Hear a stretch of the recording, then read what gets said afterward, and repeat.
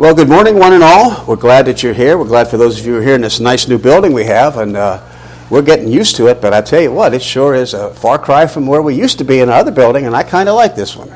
So greetings to you that are joining us on the internet. If our background looks different, it's because we have our own nice building, and boy, it is something. Our notes are available for those who are joining us on the internet, or if anybody wants extra copies, in the file on our church website. If you go to our church website and view documents, there you go down and click on that, and you'll be taken to another page where you'll have names of individuals as well as documents. And if you go to the one with Don Hewitt and open the file, you can find in there the lesson for today, and it's entitled When Abraham Walked by Faith. There's a copy of the notes on the back chair. If you like, there's a copy of notes in the back chair from this morning. So if you're interested, then we do have, as I say, on our church website, you can get copies of my notes, and they're available, easily printed out. And I encourage you to go to the church website because there are many articles on there by myself, by Pastor Kevin. I think Brother Courtney, we're trying to get him cranked up and getting him to doing stuff on there. Now, if we can get him to put some on there, there'll be even more good stuff available. So, did you see that bus go by you? I'm always glad.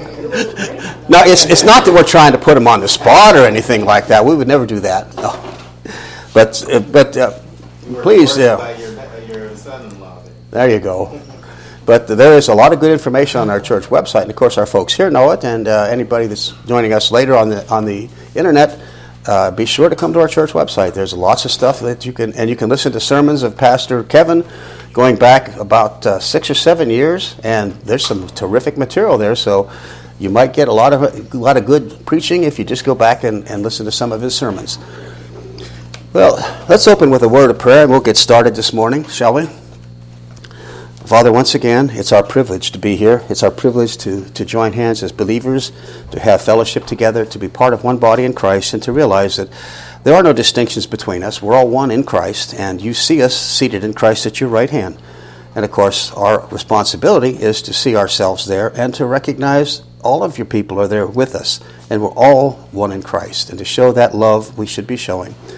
Father, today we're thankful for our opportunity to speak, and we're thankful, too, for Brother Courtney as he will be speaking in the morning service. And we ask now that the Holy Spirit would be the teacher and that these things would be practical. We'd ask in our Savior's wonderful name. Amen. Well, our series we've been talking about is problems we don't have when we take Scripture literally.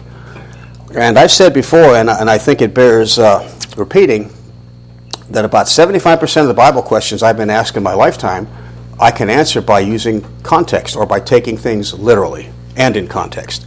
And that's the biggest challenge that there is. And I think, Pastor, you'd agree with that, is the questions you get are the same kinds, that they're answerable by context. Now, this series we've been doing is about problems we don't have when we take Scripture literally. Not problems we do have, problems that we don't have. And there are a lot of things that maybe we take for granted that people outside our group would have a problem with. And one of them today is this very problem. Now, and the Christian church, I think, has always had problems taking Scripture literally, especially if it looks at great men and great women of the Bible, and especially those in the Old Testament. Now, there have been men that have made a great deal of their ministry around what they call character studies, going back to the Old Testament and looking at some of these people and trying to draw principles for them, out of them for us today. And the problem is that what they don't recognize is the Bible portrays men and women in their weaknesses and their failings as well as their triumphs. In other words, the Bible doesn't put on rose-colored glasses and gloss things over. It presents truth from God's point of view, and we see what humans are like.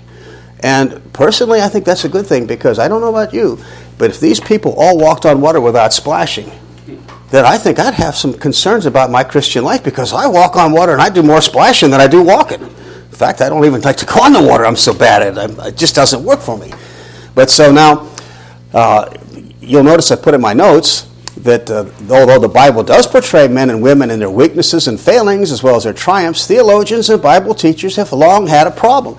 It seems the traditional teaching about some of these worthies, especially those named in Hebrews chapter 11, the faith chapter, are larger than life. Now, for example, the life of Jacob is sanitized to make him appear like he's a godly man through and through. But even a casual reading of Genesis 27 through 31 will show that Jacob was a schemer, a manipulator. He was one that used other people. And two illustrations of that are he cheated Esau out of his birthright and out of a blessing. And the story about his blessing is a fascinating story if you read it and take it literally.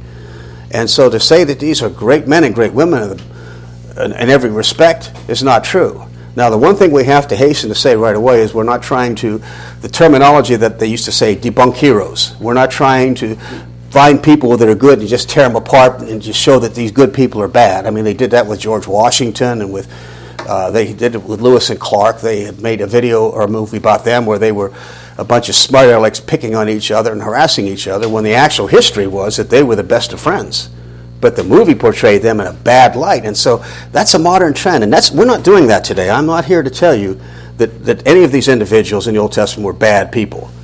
What I am going to tell you is that the Bible tells you what they're like. And that's good and the bad of them. Now, among the people whose lives have been whitewashed, no one is more misunderstood than Abraham. The traditional teaching about Abraham's life, and you'll see it in most of your study Bibles, it indicates they'll have notes and headings and footnotes on the subject. The traditional view of Abraham in his life is that he left Ur of the Chaldees by faith to go to the land that God was going to give him. And that started in Genesis chapter 12. And so began the walk of faith. But now in the words of Hebrews 11, verse 8, now it's printed in your notes. Look at your notes. It says, in the words of Hebrews 11, verse 8, by faith Abraham, when he was called to go out to a place that he should afterward receive for inheritance, obeyed and went out. Now that last statement is going to be the important one, not knowing where he went. Keep that in mind because that kind of is different than what starts in his life. The starting point isn't quite the same as that. So, however, today, when Scripture is taken literally, Abraham's walk of faith did not begin in Genesis chapter 12. That's the tradition. But the truth of the matter is, it did not begin in Genesis chapter 12. And so our theme this morning is that Abraham's walk of faith began after he was saved and given an unconditional covenant. That's a little different than tradition. Now, it may not be true here, but I think in some places it would raise the question. People would ask, well, what difference does it make when Abraham started walking by faith, as long as he did it? Well, our purpose this morning is to show when he started and also to indicate along the way why it's important to know. Why does it matter if we really know? Well, I didn't put it in your notes, but I want to start by going quickly to Ephesians chapter 5. I think there's a good reason that we should know. You say, well, I'm not going to live the life of Abraham. I'm not going to do the things Abraham did. No, of course not. I would hope that you didn't have to sacrifice your son on a mountain. That would not be any fun to do. That has to be the greatest act of faith anybody ever performed, to go up on the mountain. But in Ephesians chapter 5 and verse 15, why is it important to spend time on things like this and say, well, we know exactly, we can be precise about when Abraham did this. Does it really matter? Well, it does, because Scripture says when it matters. And when you look at Ephesians chapter 5, there's a verse that is building up for walking by means of the Spirit, where you look at verse 15, Paul says, see that you walk circumspectly, not as fools, but as wise. Now, that word for circumspect is the word we get accurate from. In fact, it sounds acrobos. It sounds kind of like accurate. See that you walk accurately. And what does accurately mean? Well, this same word is also used one other place, and if you want a reference, you could look at Luke chapter 1, verse 3, where Luke says that he had perfect knowledge about the life of Christ. So he was going to write in chronological order because he had perfect knowledge, or he had accurate knowledge. So in our Christian life, anything we know about the Bible, if it's in the Bible, we should know it accurately, because somehow it affects our life. Because if I'm sloppy in his life of Abraham, if I'm sloppy in looking how he lived, then I'm going to continue to be sloppy throughout the Old Testament. And one of the things that bothers me a lot is that people in the church today, not this church, but people in the Christian church, have not much of an idea what the Old Testament was about. They just think it was all spiritual salvation. Boy, you're missing a whole lot if that's what you limit it to, because, there were people saved back in the Old Testament, but the big push was about the land that they were promised, the land they were going to inherit, the land that God had given them. That's what it's about, and we need to know that accurate. So this plays right into the fact that the people were going to get the land, and we need to know these things accurately. Now, I was going to put this at the end, and there is a note at the end, But I brought it up front because I think it's important to state right out of the box is that it's important to know the Bible accurately because it's recorded accurately. If it's God-breathed, shouldn't we be accurate how we handle it? That's what puzzles me is when people allegorize the Scripture and say, well, it doesn't mean exactly what it said, it means this. You're telling me that something is God-breathed, if God breathed out the words as though He Himself wrote with a hand, you're going to tell me it's not important to take those literally? It's not important to be accurate how we understand them? I think it's insulting to God if we allegorize and say, well, no, God didn't really mean this. I'm putting words in God's mouth. When did God give me the authority? Pastor, did He give you the authority to do it? Neither one of us have the authority to change what God has said, so we're not going to do that. So we're going to begin with our first major point on our outline, you'll see on page 1, is Abraham did not leave Ur of the Chaldees by faith. Now, the traditional view is that he did, and we're going to see there's another reason why he didn't. He's flat out he's going to say he didn't, but then there's a particular reason biblically and theologically why he didn't, because he wasn't saved. But we'll get to that in a moment. Now, you'll notice his walk of faith did not begin. His initial call did not begin in Genesis chapter 12. So we're going to go back to Genesis 12, and we'll spend, hopefully, most of our time there, and we won't be playing Bible roulette today or Bible or Bible speed drill or anything. We're going to stay primarily back here. Now, you'll notice what it says in Genesis chapter 12, beginning at verse 1. Now, the Lord had said unto Abram, Get thee out of thy country, and from thy kindred, and from thy father's house, unto a land I will show thee. Now, is this the initial call of Abraham? Well, here's where we see how important it is to look at every detail of the text of Scripture when we study, when you read it. It says the Lord had said. What does had said mean? It means it was spoken prior to this moment, prior to this time. So this is, in other words, this is not the initial call. It says the Lord had said to Abraham. It was prior to this. Now it's recorded at this point because Abraham does finally do something, but God had told him prior to that. So the initial call of Abraham is not Genesis 12, verse 1. Now the words may have been spoken similarly, but the point is that he didn't have the call then, and you'll notice who did get this, who was involved with this, because when Abraham got this call, it appears to me that he went to Daddy to see what to do. Now, I'm not going to pick on Abraham, but I can say you this. Abraham was still in his father's house at this point, but he was already a married man. He was an adult. Now, I know tradition in the past, sometimes families have stayed together and they've lived under the same roof, but the point is that he was a married man. If a promise came to him, it was up to him to respond to it. Would it not be fair to say? Well, let's go back to Genesis chapter 11. And here's where, verse 31, here's where we get into the same old problem. I don't want to sound like it's a pet peeve, but chapters sometimes really hurt us in understanding of the Bible, because chapter 12, it's a natural tendency to say, okay, we're beginning a new subject. Well, the Hebrew didn't have verses and they didn't have chapters, neither did the Greek. So the context really doesn't start with the beginning of the 12th chapter. It actually goes further back. Look at verse 31 of the 11th chapter. This flows right into it. And Terah took Abram his son, and Lot the son of Haran his son's son, and Sarai his daughter-in-law, and his son Abram's wife, and they went forth from the land of the Chaldees, from Ur of the Chaldees, to go to the land of Canaan, and they came to Haran and dwelt there. Okay, now you'll notice it says, Terah took Abram his son, and they were going to go forth from Ur of the Chaldees to go to Canaan. Now, wait a second here, folks. The God's call came to Abraham, but we see Terah responds to it. So Abraham doesn't even respond to faith. So what apparently happens is that he gets this call from God, and he talks to his dad and says, hey, Dad, guess what I just heard? Guess what God said to me? Now, he may have been just saying it informally, or he may have been saying, hey, Dad, what do I do? But regardless of what happened, is that Abraham didn't do anything except tell his dad about it, as near as I can tell. And then we see that Abraham is not the one that responds at all. Point number 2 on here. Abraham didn't respond to God's call. And you notice that if anyone had faith, it was Terah. Now, I give Terah at least half credit for having faith, because at least he responded. But now you notice he did something, and Pastor, here would be a tempting place to go into to preach a sermon on partial obedience or on conditional obedience.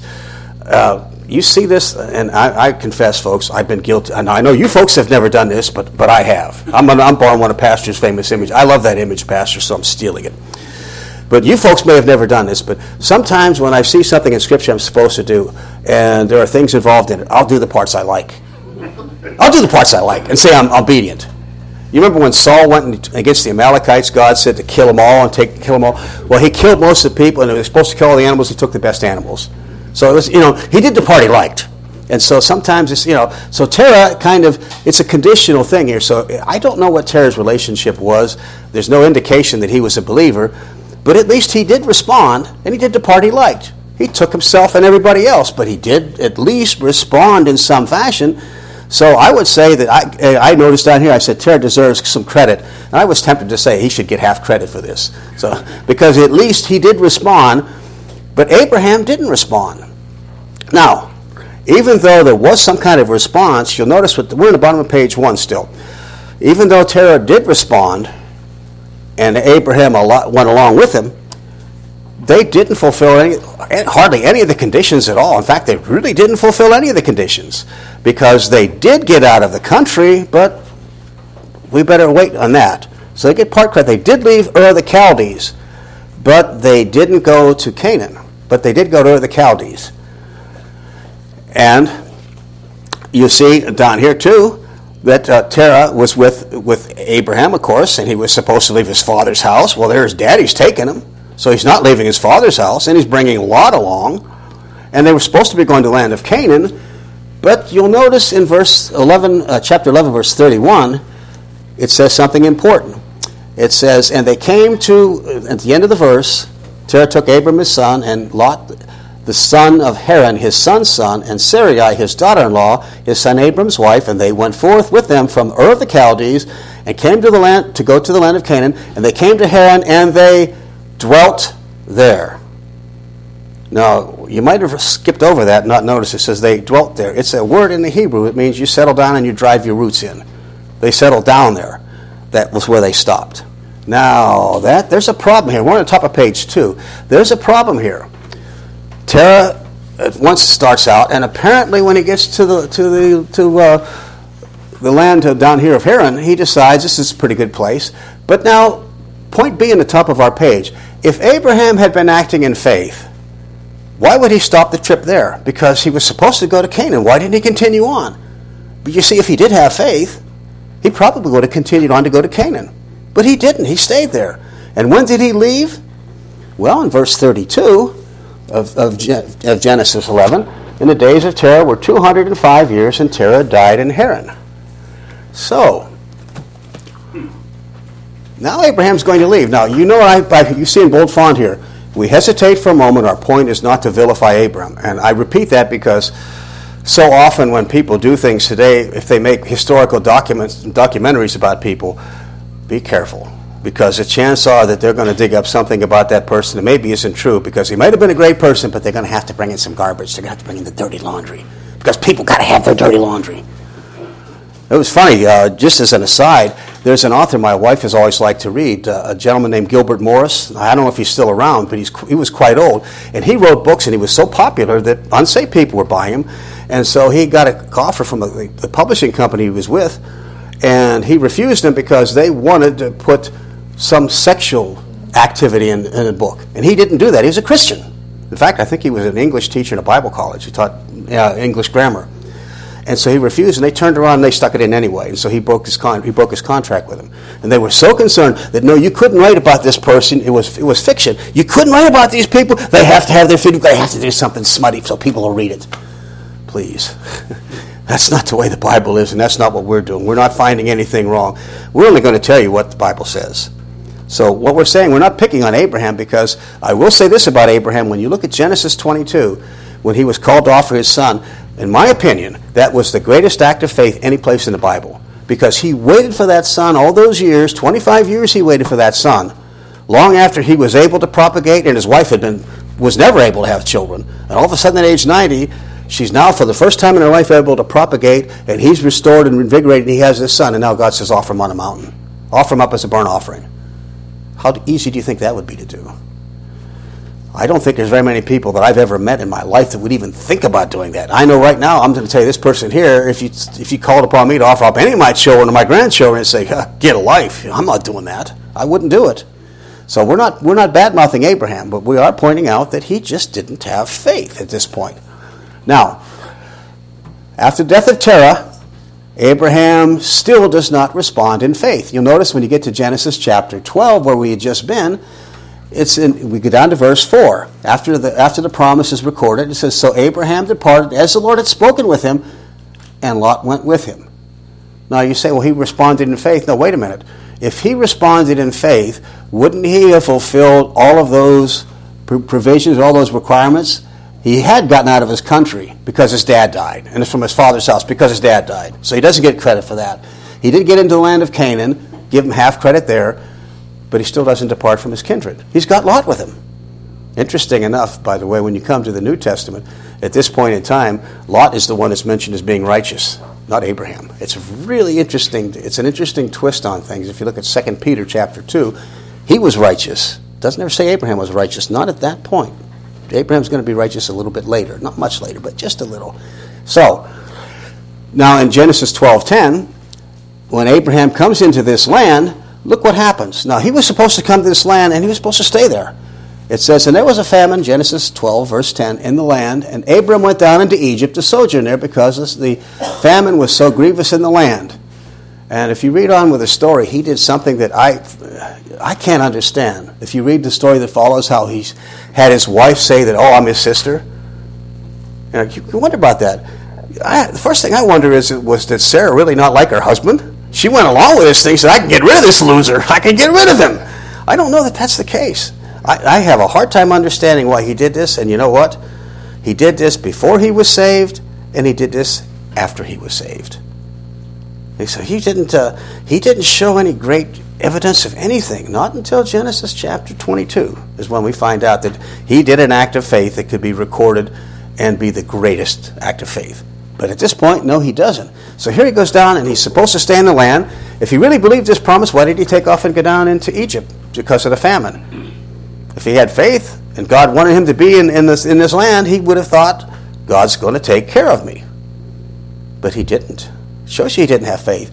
Now, we could say more. There's other things in here, too. But when you get to the 13th chapter, you find out that when Abraham finally does part with Lot and is finally in full agreement with what God said to do, his father's dead, so he left his father's house. He's in Canaan, so he's there. And he finally parts company with Lot. But why does he part company with Lot? Does he do it because he says, hey, Lot, God told me to do this thing, and I need to do this. Look at Genesis chapter 13. And verse 5.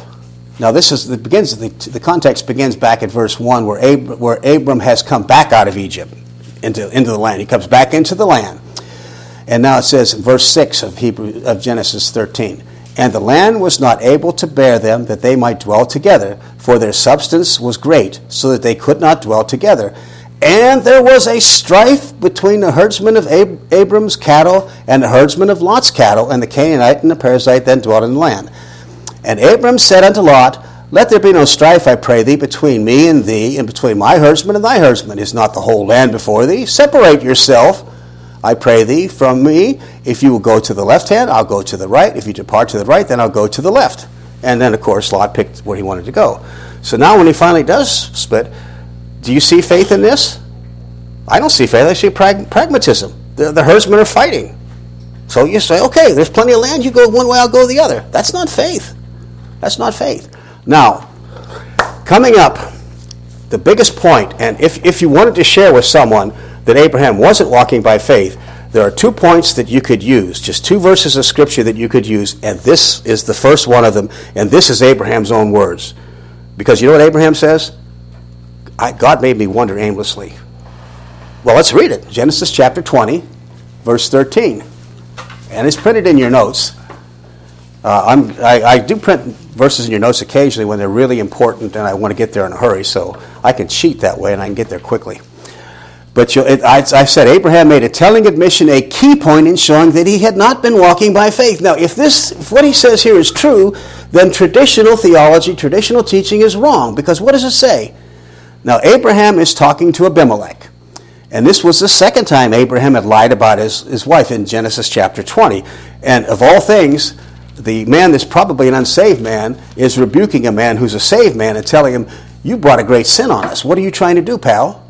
And so he's explaining to him, and in the process of saying it, he says this, and it came to pass, when God caused me to wander from my father's house, that I said unto her, this is the kindness that you shall show me at every place whither we shall come. Say of me, he is my brother. Now, please notice something here. You'll notice I have highlighted, when God caused me to wander from my father's house. Oh, my goodness. There's your whole story right there. God caused me to wander. Does that say I went in faith?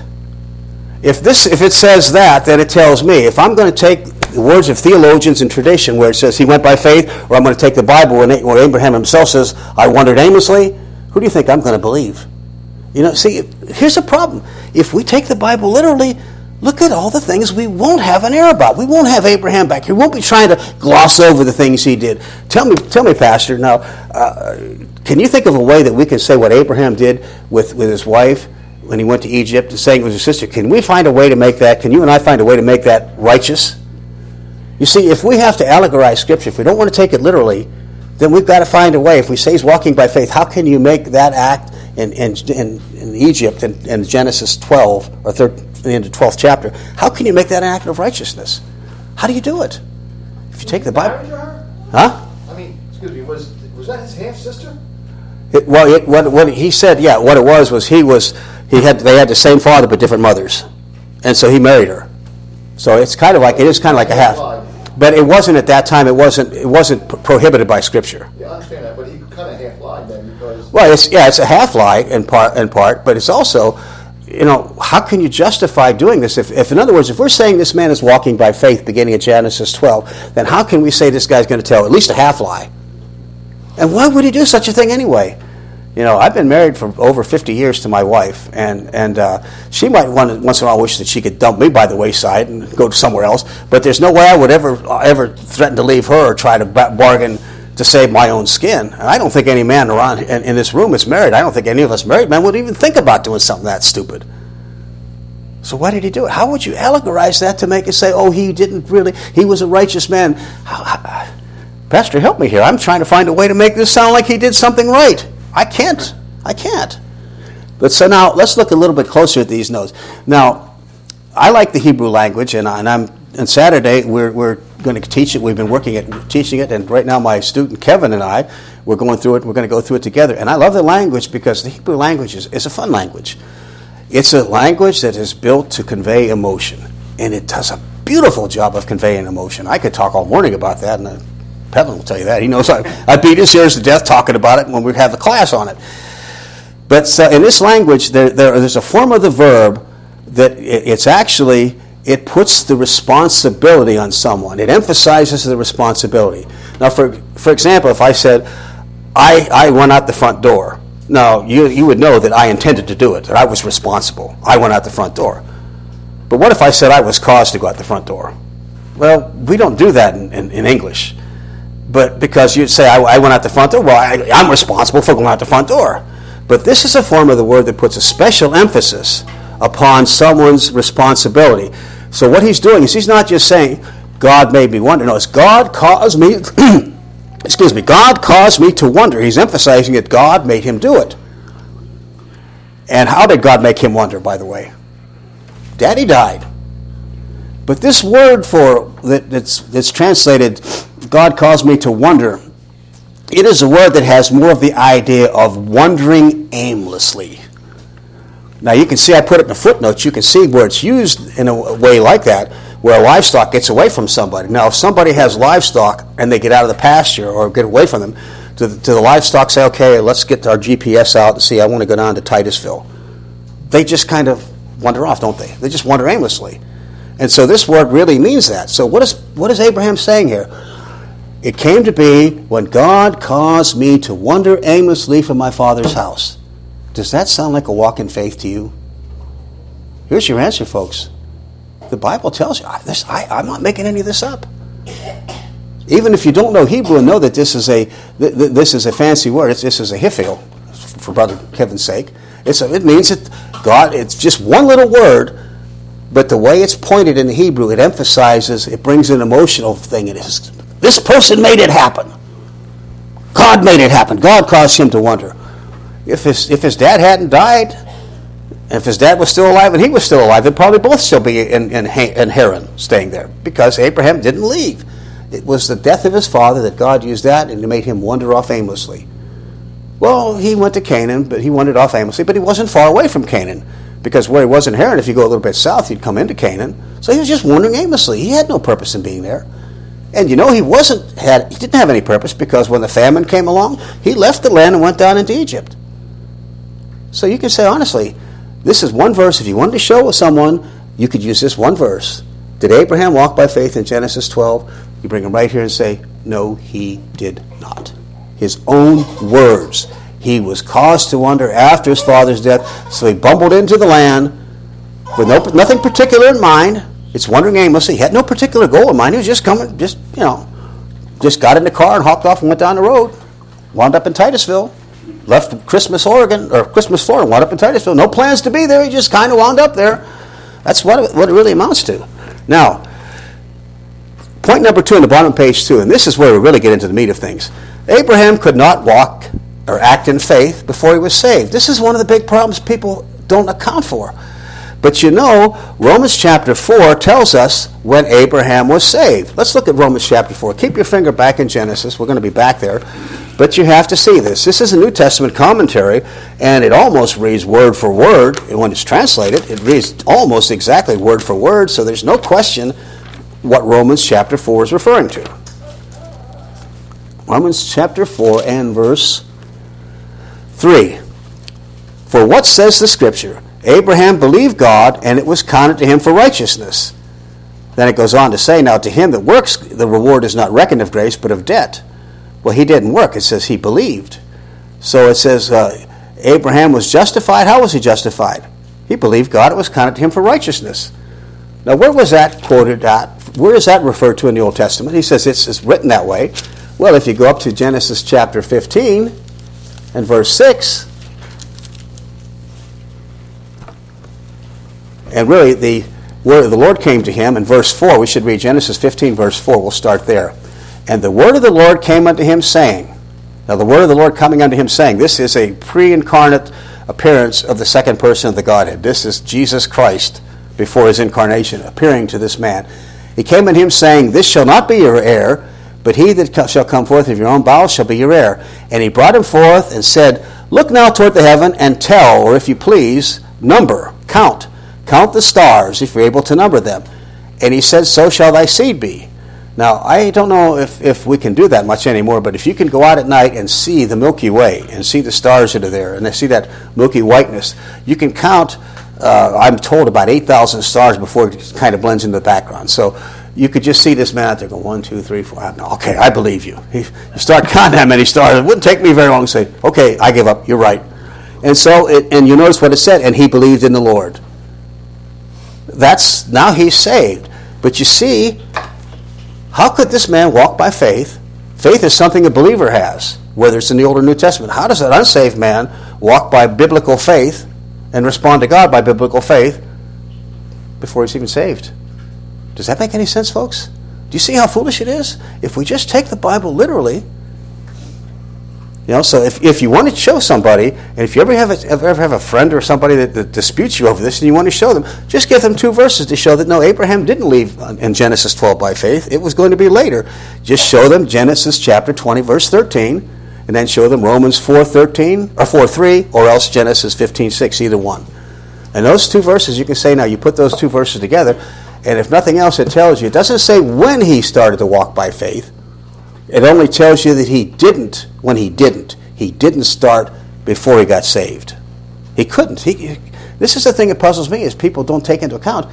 The Bible says when this man was saved. How does he walk by faith before he was saved? I didn't do anything by faith before I was saved. The first act of faith I had was I believed the gospel. And where did I get the faith? Where did we get our faith when we believed the first time? It's not of yourself. It's not of works, lest any should boast. We get from the Holy Spirit gives us the faith, and then we use it. We don't have faith. No unsaved person has biblical faith. And so Abraham couldn't do this. Now, I'm not picking on Abraham, but I'm just trying to stand up for what the Scripture says. Now, if you're still in Genesis 15, you can see that Abraham wasn't walking by faith in another way. And this is not really in here for that reason, but it's in here for a different reason. But you'll notice at the top of page 3, Abraham's first act as a believer was to doubt or to question God. Now, this is interesting to me. I have always...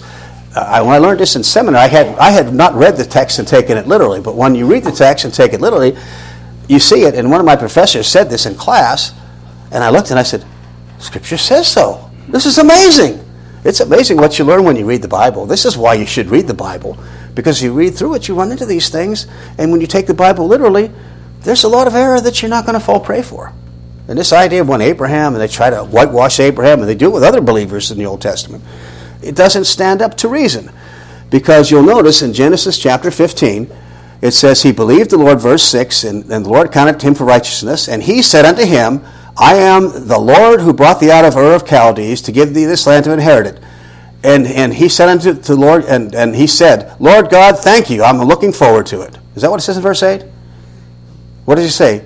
Whereby shall I know that I shall inherit it? Now, I put something in your notes that's important. And Pastor knows, and Kevin and Courtney knows that there's times when you have to go to the original language to get something important. And in this particular case, whereby is not necessarily a bad translation, but literally it is by what? By what? He said by what? What does that sound like? It means he's asking for something he can grab onto. Yeah, by what? What is the thing that you're going to get? By what? How do I know? Give me something I can hold on to is what it amounts to. Does that sound like he's believing God? God says, I brought you out. Now, this man just got saved. First thing he does, God says, I brought you out to bring you to land. Give me a token. I don't believe. I want you to give. I don't. By what? How? Why should I do it? By what? What he was doing, you can tell what he was doing by what follows in this. Now, you notice when he says, by what shall I know that he shall inherit? Look what God says to him. And he, that's God, said to Abram, take me an heifer of 3 years old, a she-goat of 3 years old, and a ram of 3 years old, and a turtle dove, and a young pigeon. And he took all of these and divided them in the midst, and laid each one piece against the other, but the birds he divided not. And then the fowls came down on the carcasses. Abram drew them away. Now, stop right there. Those pieces being divided in part. This was a covenant, a contract in the Old Testament. What a covenant really means in modern English, it's a contract.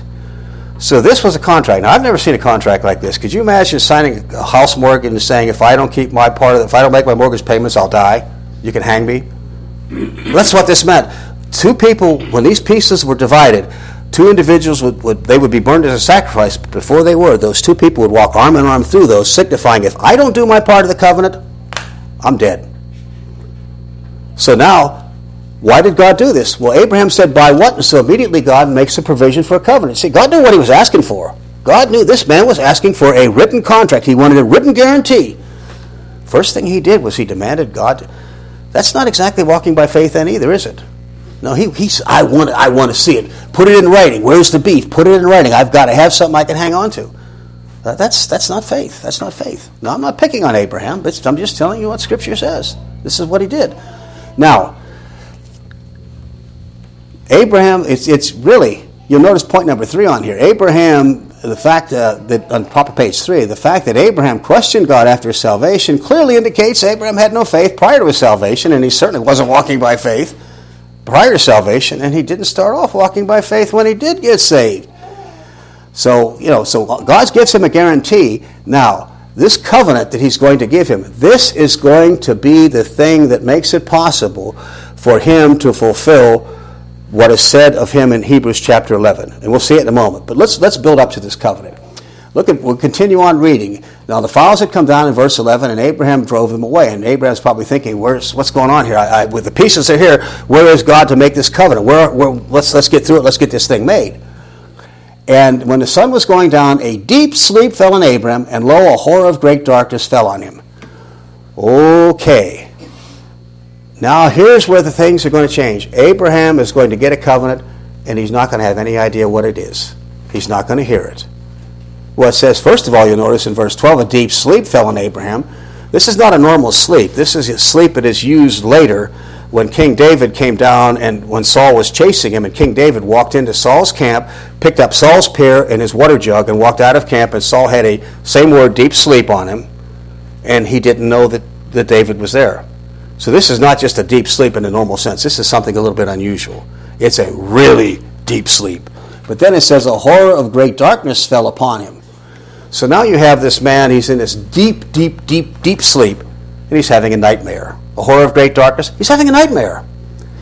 Now, can you imagine if you're next to somebody and they're in a deep sleep and you can see they're having a nightmare, and if you say to them, hey, get up and I'll give you $1 million, do you think they're going to get up and get that? I don't think so. I don't think so. Our smoke detector battery wore out this morning and it went off, and I didn't even hear it till it went off for about 20 minutes, and then my wife came in, and then I finally woke up. I didn't even hear it. It was going off, going beep, beep, beep. Ugh. That's when you want to go up and get the smoke detector and take it down and say, let me set my sanctification aside. I want to throw this thing out and stomp all over it. And then I'll get my sanctification back later. Well, so, in other words, so here this man, he's got this deep sleep, and there's no way, there is no possible way that he could have heard anything that God said. Now, what does that tell us? Well, look on page 3, right down, it's just, there's no way Abraham heard these words. It's a point A underneath that. So when Abraham woke up in the morning, he saw the pieces of the animal were burnt to ashes. And therefore Abraham knew that this meant that God had made an unconditional covenant, because only one person went between. Abraham knew he didn't go. So if he didn't go between there, there's only one person that made that covenant, and there's only one person who's responsible to fulfill that covenant. It's an unconditional covenant. Abraham didn't do anything. He was there having a nightmare when this whole thing happened. He didn't hear what God said. And you notice what God is going to say to him is pretty important here. He said unto Abraham, verse 13, and he said to Abraham, know of a surety that your seed shall be strangers in a land that is not theirs, and shall serve them, and they shall afflict them 400 years. And also that nation whom they shall serve I will judge, and afterward they shall come out with great substance. And you shall go to your fathers in peace, you shall be buried to good old age. But in the 4th generation they shall come here again, for the iniquity of the Amorites is not yet full. And it came to pass, as the sun went down, and it was dark, behold, a smoking lamp and a smoking furnace and a burning lamp passed between the pieces. And that day the Lord made a covenant with Abraham, saying, unto your seed I have given this land. Stop right there. What did Abraham do to get the land? Is there anything? It says, unto your seed God says, I've given it. God, he went through the ratification.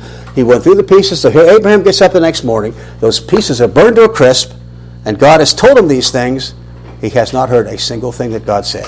Not one thing that God said. He didn't hear any of it. He's asleep. Now that changes the story. Now you understand. He had no idea about the land, because the land is specified in here. You'll notice that what is unique about the land is he tells you that the boundaries of the land, in terms from north to south, is in terms of people, because the Canaanites, the Kenizzites, the Cadmonites, this was the order they lived in from north to south. And then from east to west, he tells you that's from, let's see, it says, well, there's the first part. It says, unto your seed I've given this river from the great river unto the of the great river of Egypt unto the great river Euphrates. So the Nile to the Euphrates, east to west, that, and then north to south is in terms of the people. Now, he would have known exactly. Now, if he had heard that, now you understand he couldn't have, because what it says in Hebrews chapter 11, verses 8 through 10, it makes perfect sense. We're almost done. Let's go to Hebrews chapter 11, and I want you to see this. And when you put this all together, you realize that God has done a great thing for him. Abraham he didn't know this one. Now, maybe today in paradise he knows this, but it was spoken to him when he was in a nightmare, having a nightmare, so it could be recorded in Scripture, so that the seed after him could know it, and so that this generations after would know that he didn't know about it. But in Hebrews chapter 11, look what it says. By faith, Abraham, when he was called to go out into place after he should receive for inheritance, went out, not knowing whither he went. By faith he sojourned in the land of promise, as in a strange country, dwelling in tabernacles or tents with Isaac and Jacob, the heirs of inheritance. Why? Because, that word for, I like to translate it because, that's how it should be. Because he looked for a city which has foundations, whose builder and maker is God. Now wait a minute. Abraham went out. You mean if he had been walking by faith, if he didn't have to have this covenant, why would he be wandering about as a stranger? Why would he be looking for a city?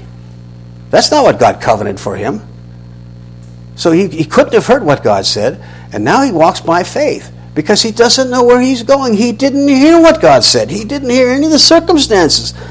Because if he had heard the circumstances, he would have known there's no point in my worrying about it. I'm going to be dead and gone before my kids ever get this. But he didn't hear any of that. So now he's going by faith because all he knows is that God made a covenant because those animal pieces are burnt, the sacrifice has been made, and only one person went through them, so he knows that whatever it was that God did, it was done unconditionally. But he has no idea what it was. But he knows that God said, I'm going to do something for you. He asked God for a written contract, and God gave him one, but he has no idea what it is. Now you know when Abraham walked by faith. Not back in Genesis 12. He himself said he wandered aimlessly. No, it had to come to a point where God made a promise to him and said, I'm going to do something. He didn't know what it is, and Abraham's gone by faith. He knows it's there. But the funny thing is, he was looking for a city.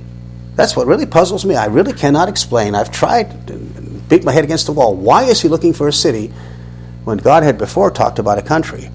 Well, the only thing I can tell you is for 100 years out of it, Abraham lived to be 175, and if you track through the Old Testament, look at the records in Genesis, he spent about 100 years living in tents and only about 75 years living in a city.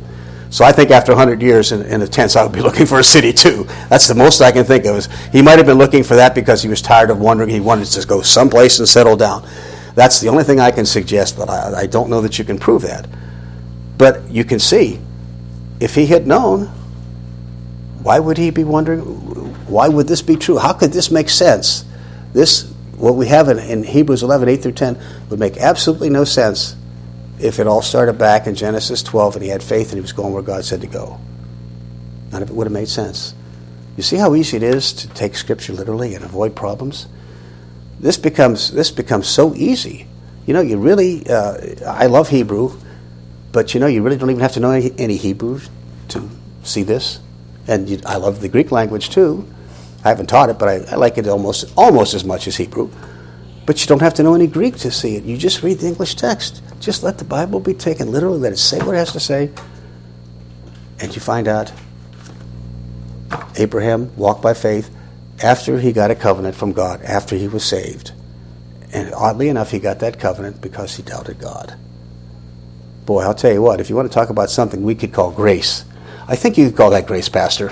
I think you could call that grace. So it matters because there's some things in the bottom of the page. But I think it matters because that's what God said. It matters because the way God said something happened is the way it happened. And if we don't take God at His word, what's wrong with us? What is wrong with us as believers? If we can't let God say exactly what He means, the problem is not God. The problem's us. Another problem that we don't have when we take Scripture literally. Let's close in prayer, shall we? Father, again, we're thankful for the wonderful privilege we have of having this book in our hands. We're thankful for the fact that when we take it literally, when we just put the pieces together and the Holy Spirit opens our eyes to see them, it becomes so simple, and there are all kinds of problems we don't have. And Father, when we look at your word and take it exactly as it is, we walk accurately, we understand it, it helps us to be more aware of our own lives and more accurate in how we handle Scripture for ourselves. If we demand accuracy and looking at things like this about Abraham, then we also are going to be doing the same thing when it looks at matters of how we live as Christians. We're also going to want to be accurate. And that's a good thing to do, Father. We should never be sloppy with your word. Father, may we never be guilty of being sloppy. May we never be guilty of taking tradition and not considering if tradition matches Scripture. Because so often, Father, the tradition of man, even in Christianity, does not match your word. And we have problems if we follow tradition. But we avoid them when we take your word literally. May we always do that, we ask now in our Savior's name. Amen.